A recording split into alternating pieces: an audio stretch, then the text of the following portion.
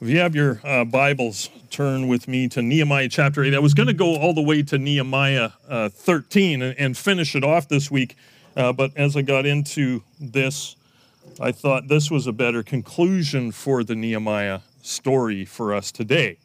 And so if you want to turn to Nehemiah chapter 8, and let's stand as we read God's word today. Let's stand together. And this practice starts in this passage. And all the people gathered as one man into the square before the water gate, and they told Ezra the scribe to bring the book of the law of Moses that the Lord had commanded Israel. So Ezra the priest brought the law before the assembly, both men and women, and all who could understand what they heard on the first day of the 7th month.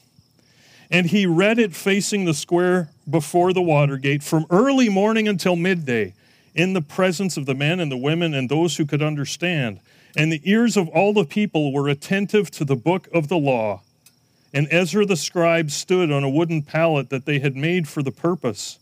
And beside him stood Mattithiah, Shema, Anaiah, Uriah, Hilkiah, and Maaseiah on his right hand, and Pedaiah, and Mishael, and Malchijah, Hashum, Hashbaddanah, Zechariah, and Meshullam on his left.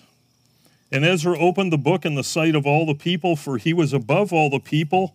And as he opened it, all the people stood. And Ezra blessed the Lord with the Lord, the great God. And all the people answered, Amen, Amen, lifting up their hands.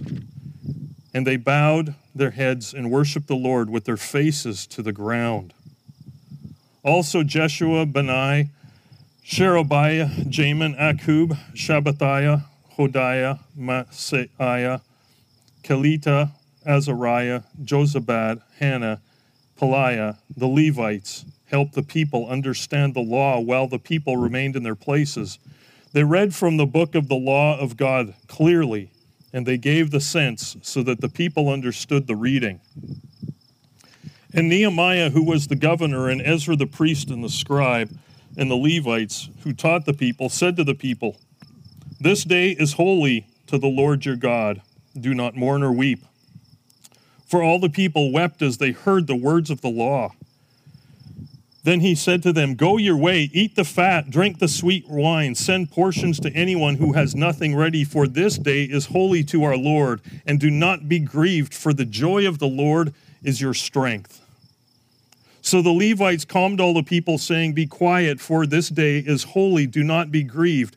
And all the people went their way to eat and drink and to send portions and to make great rejoicing, because they had understood the words that were declared to them.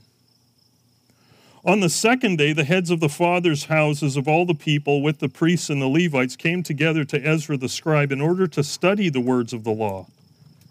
And they found it written in the law that the Lord had commanded Moses that the people of Israel should dwell in booths during the feast of the 7th month, and that they should proclaim it and publish it in all their towns and in Jerusalem. Go out into the hills and bring branches of olive, wild olive, myrtle, palm, and other leafy trees to make booths, as it is written. So the people went out and brought them, and made booths for themselves, each on his roof, and in the courts, and in the courts of the house of God, and in the square at the water gate, and the square of the gate of Ephraim. And all the assembly of those who had returned from captivity made booths, and lived in the booths. For from the days of Jeshua, son of Nun, to the day the people of Israel had not done so. And there was very great rejoicing. And day by day, from the first day to the last, he read from the book of the law of God. They kept the feast 7 days, and on the 8th day there was a solemn assembly, according to the rule. This is the word of the Lord. Have a seat.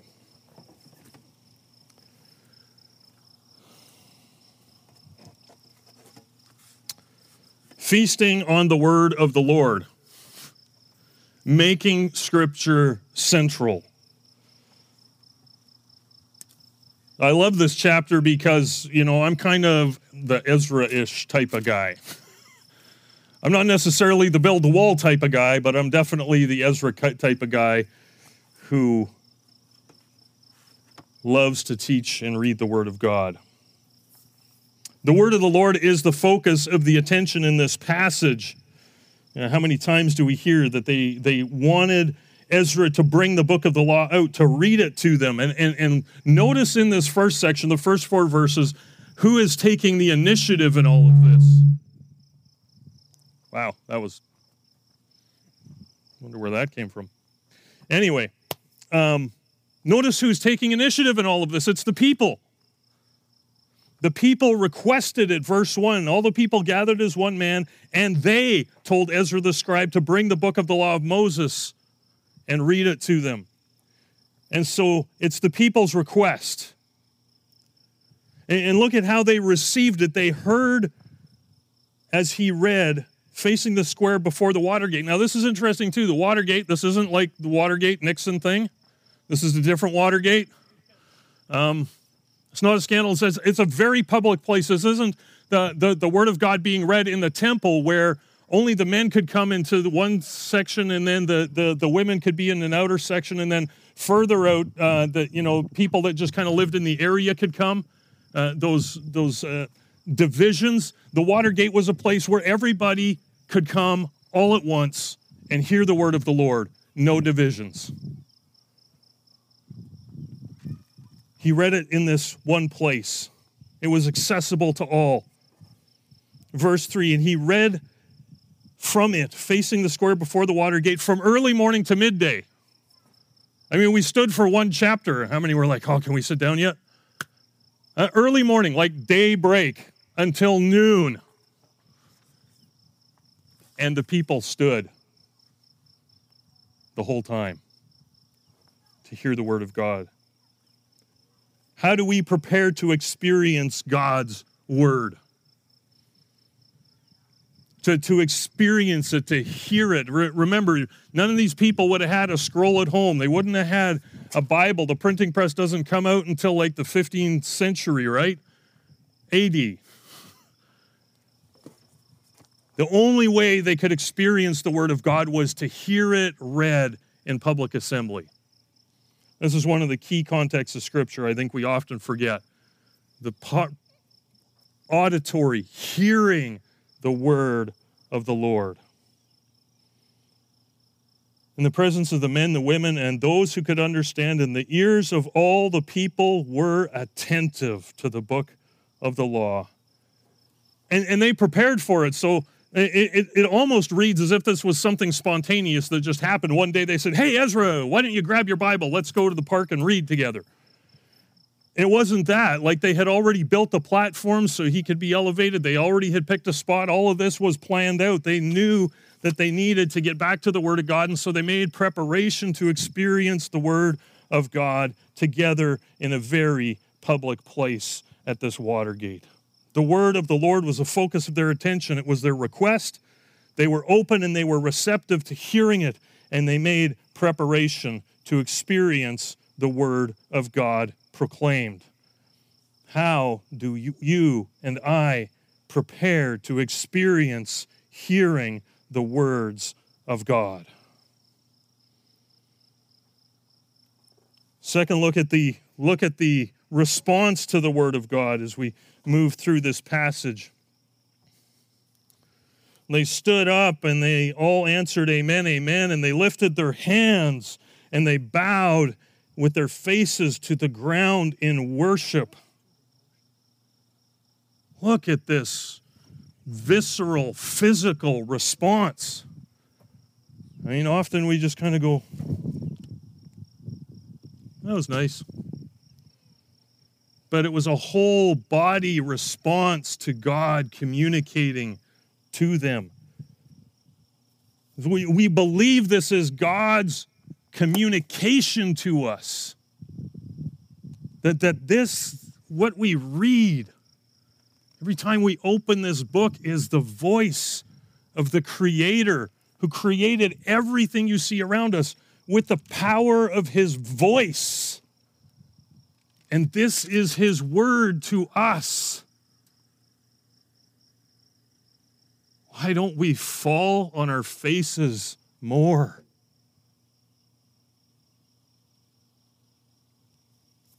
Why don't we stand in awe and reverence with hands held high? Holy, holy, holy are you, Lord.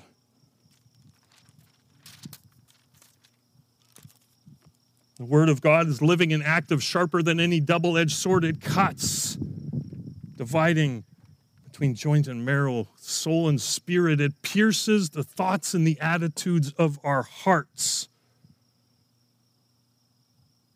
If the word of God does not move us, are we listening?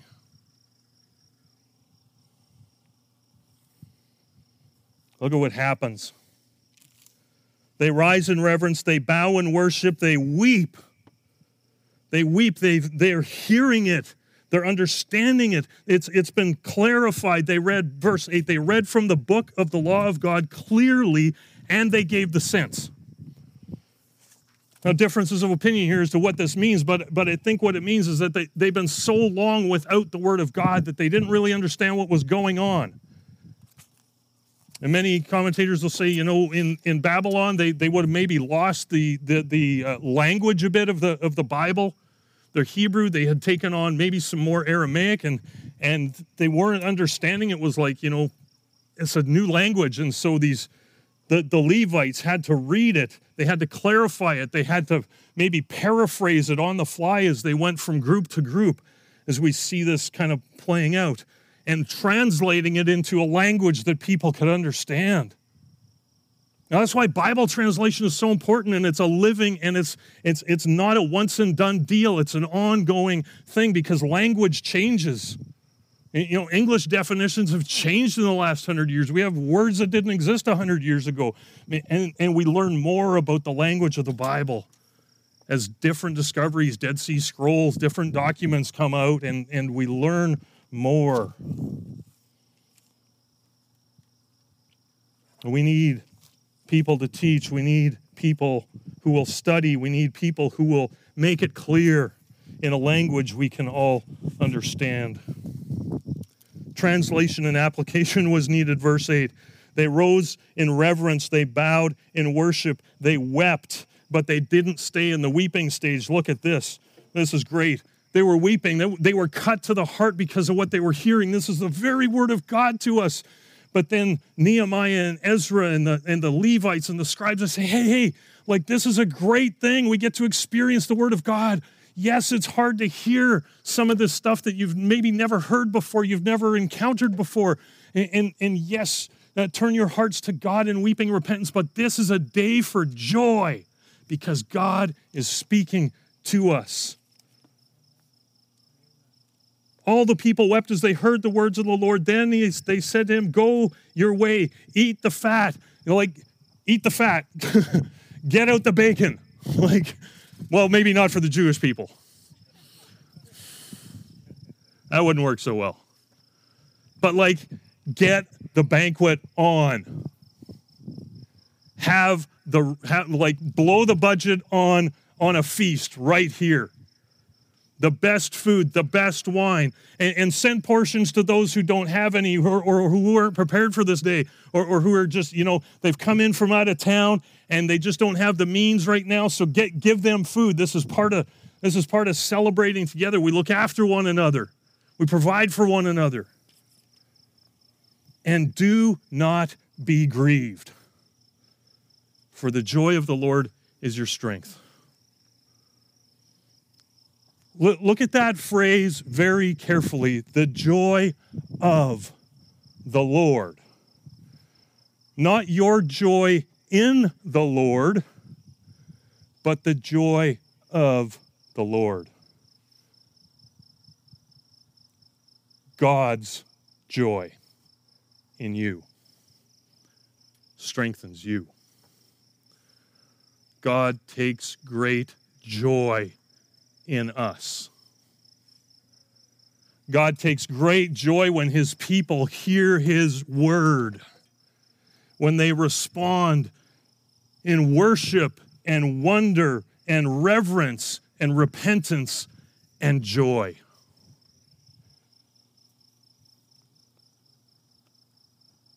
Does this not strengthen you that God takes joy in us? See, we're part of a bigger story.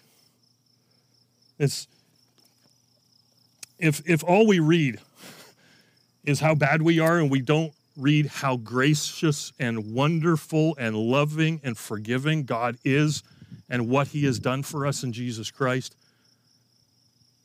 if we don't move to the joy, we miss God's message.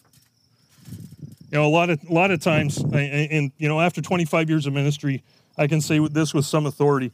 A lot of people in churches really, really say, man, that was a great message, when it was a dark and brooding and accusatory, beat you up kind of message. Well, you know, that was all just kind of like making me a feel-good kind of message, kind of fluffy. It's both. Because we have to face the reality that the Word of God cuts us deeply and it challenges our lives and our attitudes and our hearts, but it frees us at the same time to worship our God, the one who created us, with joy because he has set us free. And this is what the Feast of Tabernacles is all about. We get down to here, this Feast of Booths, the seventh month, they find written in the Word of God that they're supposed to live in tents for like 7 days. And it says here that they hadn't done this since the time of Joshua, son of Nun, but they actually had. You can find this in like Kings and Joshua and throughout the Old Testament, where there were these times when they celebrated it, but it was often not tied so closely as in this passage with the Exodus. It was tied more to just, you know, a normal fall festival. And it kind of became a very generic thing. But what they do here is that they go back and they say, hey, all of those who were assembled, all those who returned from captivity, very specific word here. And this is a reflection of all those who have come back through God's redemptive path of bringing them to himself. This is the Exodus reimagined. And this was a reminder. The Feast of Booths was to be a reminder that God had freed them from Egypt, led them in the wilderness for 40 years, and brought them to the promised land. This seventh-day feast was to remember that God had worked miracles to save them and bring them to himself.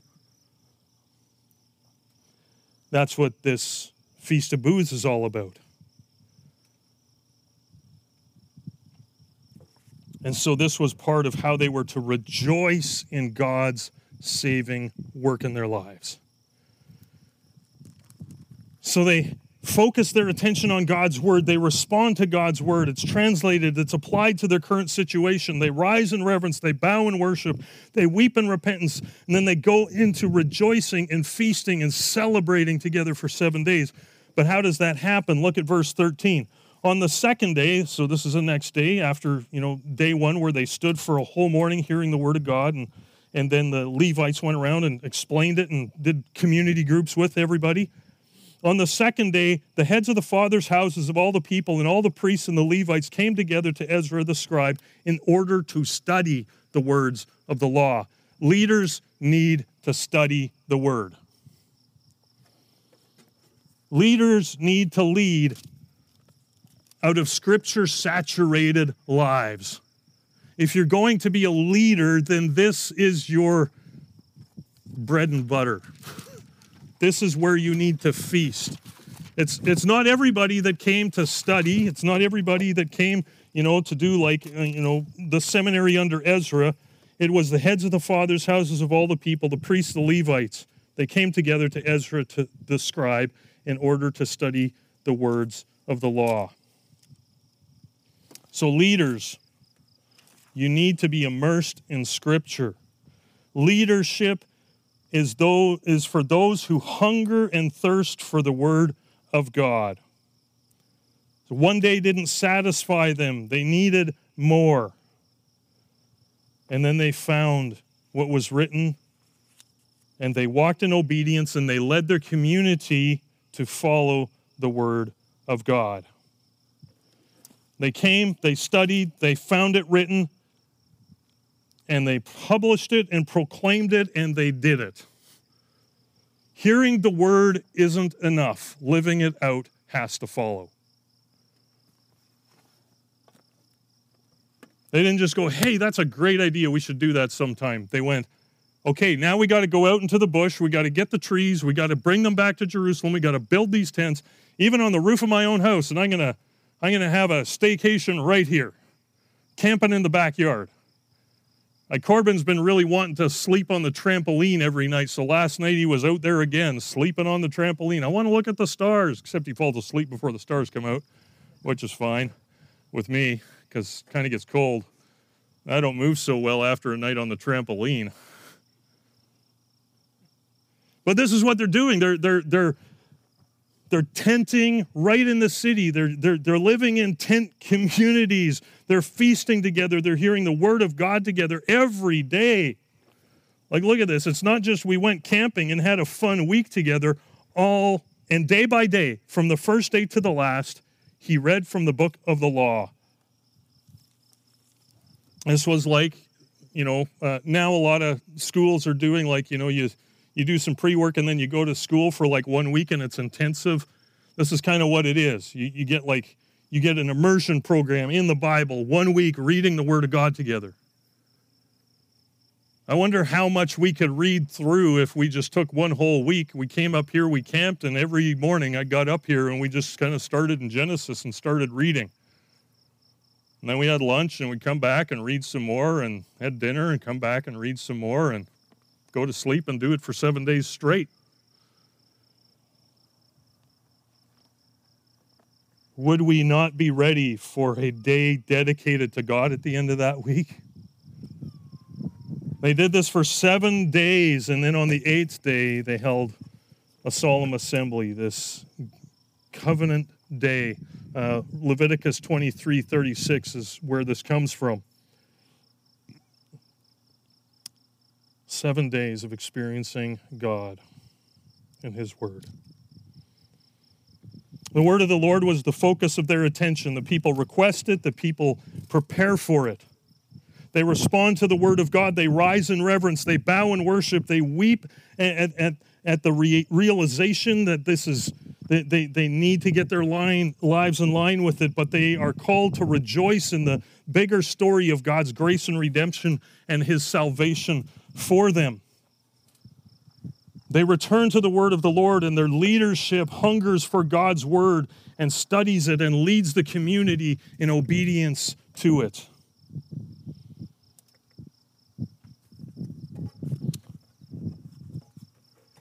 John chapter 1. In the beginning was the Word, and the Word was with God, and the Word was God. And the Word became flesh and made His dwelling among us. Luke 24:27, Jesus is on the road to Emmaus. And 2 disciples are downcast. They think Jesus was a failure, the Messiah. He wasn't the Messiah. And Jesus starts with the law and the prophets and all the Jewish writings and explains to them that the Messiah had to suffer and die and rise again. How do we prepare to experience the Word of God? How do we celebrate the experience of the Word of God? And how deeply do we pursue the Word of God and adjust our lives to His Word, especially the Word made flesh? John chapter 5, Jesus is talking to the religious leaders, and He says to them, you search the Scriptures because by them you think you have life, but you don't realize that these point to me, and you have to come to me to get life. I am the way, the truth, and the life. No one comes to the Father except through me, the Word made flesh. How do we prepare to experience the Word of God? How do we celebrate the experience of the Word of God? How deeply do we pursue the Word of God and adjust our lives to Him, not it. Him.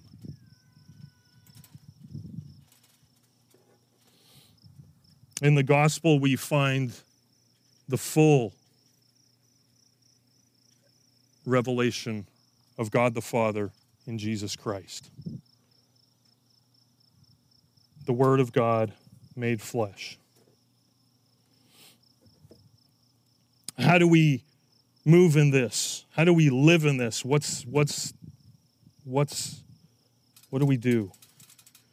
The Feast of Tabernacles was a celebration of God taking them from Egypt to the Promised Land, and that 40-year journey of living in tents and wandering in the wilderness,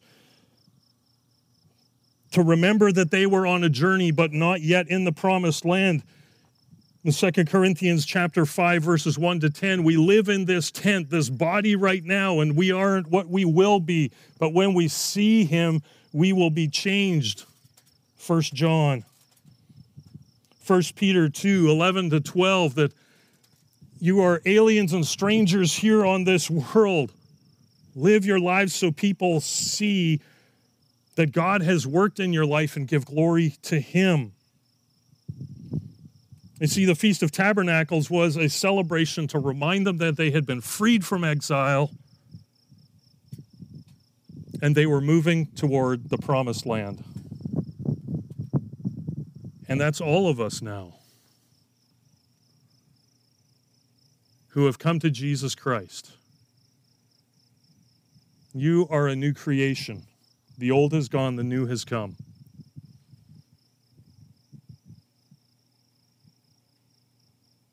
I have taken out the heart of stone and given them a heart of flesh so that they will obey my word. I will put my word in their hearts. I will give them my spirit. And we are on a journey now through this life in this tent, waiting for that promised land to come.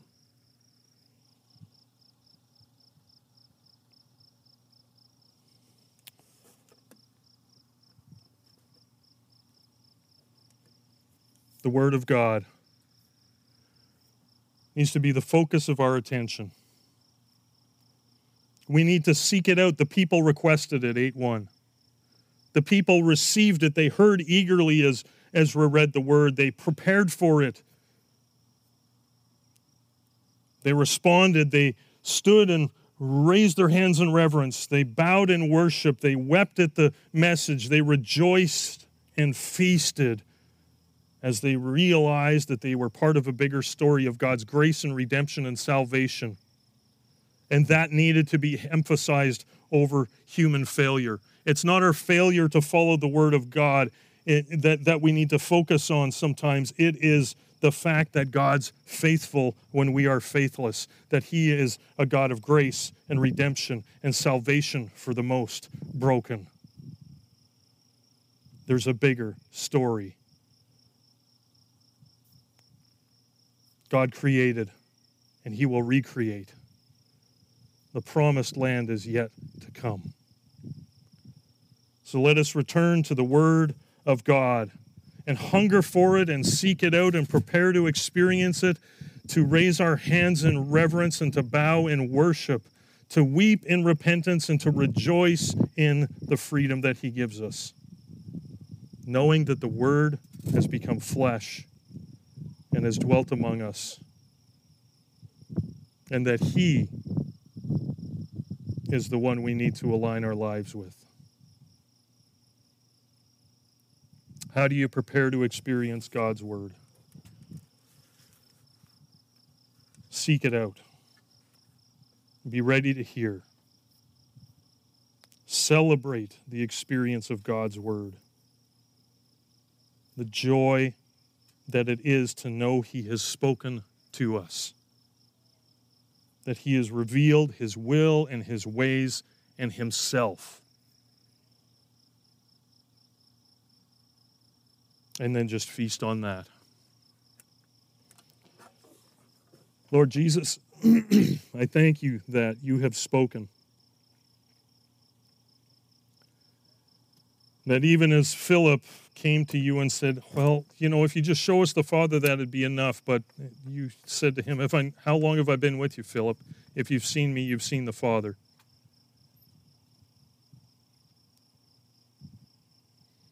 Lord, help us to celebrate in your rescue of your people. Help us to bring ourselves before your word on a regular daily basis, to study, to hear, to understand, and then to obey. Oh, Father, help us to engage your word every day. Hear it, be moved by it, and then to live it. In Jesus' name we pray. Amen.